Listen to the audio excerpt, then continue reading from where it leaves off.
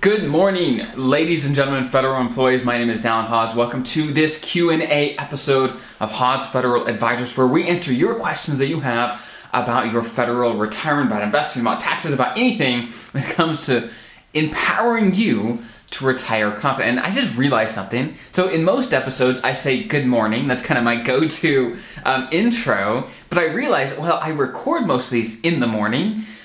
These actually are released in the afternoon. So I really don't know when you're going to be watching or listening, but good morning just sounds good, so I'm going to keep doing it. I'm going to keep doing it. So again, if you're new here, we talk all the time about empowering you with information, of course, about all your federal benefits, all the great benefits you have as a federal employee, but all the other things that affect you and the things that will help you and empower you to make sure you and your family are going to be taken care of for the rest of your lives. So we have 4 questions today. I know we normally do 3, but I'm feeling 4. There's some good ones, so we're gonna jump right in.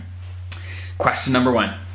This federal employee says, I have worked for CBP, or Customs and Border Protection, for 15 years, and my wife has been on my healthcare plan since the beginning.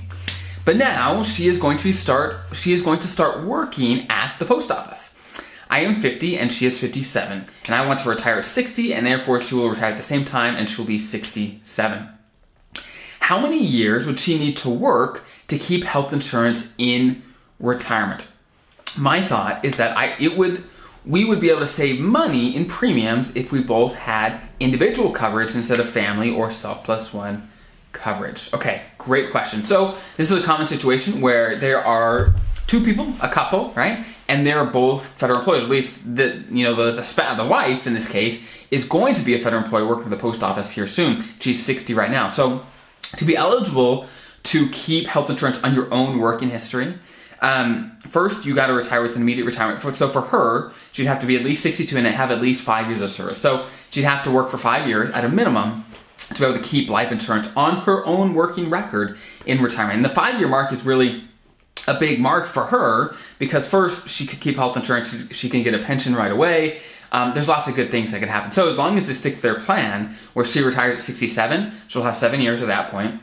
She'll be able to keep it. Now, with the underlying assumption that it is going to be cheaper to have individual plans compared to, self+1, I don't know. It depends on the plan. I've seen both ways. I've seen it where having, self+1 is cheaper. I've seen it where having 2 individual is cheaper. So just look at your plan and how it changes in retirement, stuff like that. But at least having the option is really, really cool. So yeah, 2 federal employees, when they're a couple, there's a lot of cool planning opportunities to check out. And I've actually made a couple of videos on that with 2 federal couples or 2 people that are a federal couple. There's some cool plan strategies to do when that is the case. So question number 2. They say, if I retire at age 62, but I only have 15 years of service, what would be my calculation percentage rate? Okay, so let me clarify what they're asking here.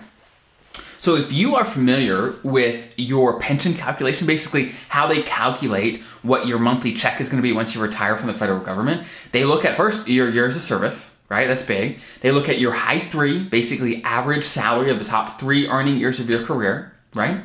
And then they look at your multiplier. And the multiplier is what he's talking about here. So for the vast majority of FERS, the multiplier for you guys is 1%. And for this person, if he's age 62 and he's got 15 years of service, his multiplier is going to be 1%. Now, for traditional FERS, the only time it's not going to be 1% is if you are 62 or older and you have 20 or more years of service. If that is the case, your multiplier gets a 10% bump. And so your pension gets a 10% bump. Now, this is what he's really getting to, is that even if you're older than 62, but you don't have 20 years, you're not going to get that 10% bump. You have to be 62 and have at least 20 years of service. Okay, and a side note, if you're special provisions FERS, often your multiplier is 1.7%. But again, the rules for those folks are different. That's a whole other video to discuss all of that. Question 3. They say, thank you for explaining FERS retirement better than my agency. You're very welcome. My pleasure. It has been very helpful. My question is, are you eligible for the FERS supplement with an MRA plus 10 retirement? Okay, so let's break this down again. So first, the first supplement, if you retire before 62, you are eligible potentially for they call it the first supplement, basically a supplementary payment to your pension. It's more money every month on top of that. Now, you have to meet certain eligibility requirements. I've written a huge long article on this. If you just Google Haas Federal Advisors, the first supplement, it'll pop right up. You can check it out. But there's a certain types of retirement that you have to retire with to be eligible. And this federal employee is asking, hey, what if I retire with an MRA plus 10 retirement? Basically, you hit your minimum retirement age, right? Which is between 56 and 57, depending on your birth year, and you have at least 10 years of service, but not 30. It's between 10 and 29, right in there. And the truth is, no, you're not eligible. Unfortunately, you are not eligible for the first supplement with the MRA plus 10 retirement. You have to have at least 30 years with your minimum retirement age, or at least 20 years at age 60 to be eligible for the first supplement. So unfortunately, that's not good news there. You're not. So again, if you want any more information about the first supplement, you could Google Haas Federal Advisors and first supplement, or MRA plus 10 retirement. You can do the same there. I've got a bunch of great information that'll pop right up in Google all about that. Question 4.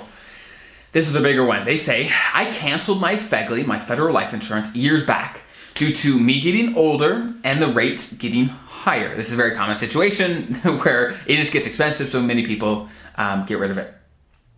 But I did buy a $750,000 30-year term policy from a private company. I am now 45 years old, and I will be eligible to retire at 52 under the special provisions. I opted for this insurance so that when I retire, I won't have to elect a survivor benefit for my spouse. So if I die before my wife, even though she won't receive a reduced piece of my pension, she'll get a lump sum of $750,000. Does this make sense in your view? Okay, great question. I get this type of question in different forms pretty often. So if you're not familiar, when you retire and you're married, then there is a question on your retirement application that says, hey, do you want to leave a piece of your pension for your spouse? And if you do, it costs you money. And these are the 3 options, the main options. First, you can do a full survivor benefit. Basically, it would cost you 10% of your pension while you're both alive, but if you pass away, your spouse would get 50%. So let's do an easy example. Let's say your pension's $1,000 a month, okay? So it would cost you $100 every month to provide this. So you'd only get $900, right? And if you pass away, your spouse would get $500. That's kind of a very easy example to kind of figure out how this works. The next option, you can give your spouse 25% of your pension, but it'll cost you 5%. And the last option is 0-0, right? You don't pay anything, they don't get anything. And there's 2 aspects to keep in mind. There's first, if you pass away, does your spouse have enough income? And that's huge. You want to make sure they do. Second, you want to make sure that they have health insurance. Because if they aren't covered under a survivor benefit and you pass away, then they cannot stay on your federal health insurance. That's kind of one nuance there. So that's one of my biggest concerns when I hear this situation where they're trying to replace a survivor benefit with life insurance. That can work sometimes, but there's a few concerns. First, do they have health insurance on their own? Does your spouse have health insurance on their own? Now, this federal employee, right now they're 45, so even if they got this term policy yesterday, it's a 30-year term, right? And so it would take them to 55, 65, 75 years old. They'd be 75 years old and this policy would go away, right? And so my question is, what if they pass away after 75, the federal employee? Does the spouse have the income they're going to need to retire and keep up the standard? You don't want to leave them destitute in their older years. So that's something to think about. Again, you may have these kind of contingencies planned out for, but these are kind of my main concerns over time. Now, another concern with trying to replace a survivor benefit with insurance is that a survivor benefit, just like your pension over time, is going to go up with inflation, right? Once you're retired, over time, your pension will increase with inflation. Now, the rules are a little different if you're special provisions, whether you're traditional FERS, on when that's going to happen, but over time, it will increase with inflation, so will that survivor benefit. If you just get a term policy, a life insurance policy, often it won't increase with inflation over time.